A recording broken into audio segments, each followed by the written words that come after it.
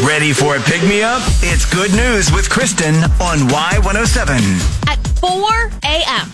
on one chilly December morning, the owner of Oceanian Drifter Fishing, Ben Squires, got a phone call. 4 a.m. It was the captain of one of his boats, and he was telling them they were going to change their route a little bit. So they had gotten word from a local charity that a small boat of 42 migrants had capsized, and they'd been plunged into the just below freezing water.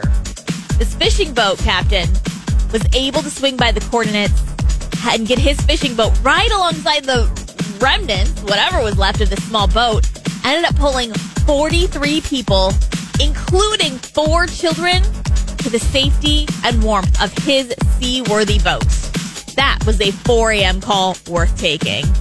Good News with Kristen. Catch every episode on demand now under podcast at Y107.com, on the Y107 app, and subscribe where you get your podcasts.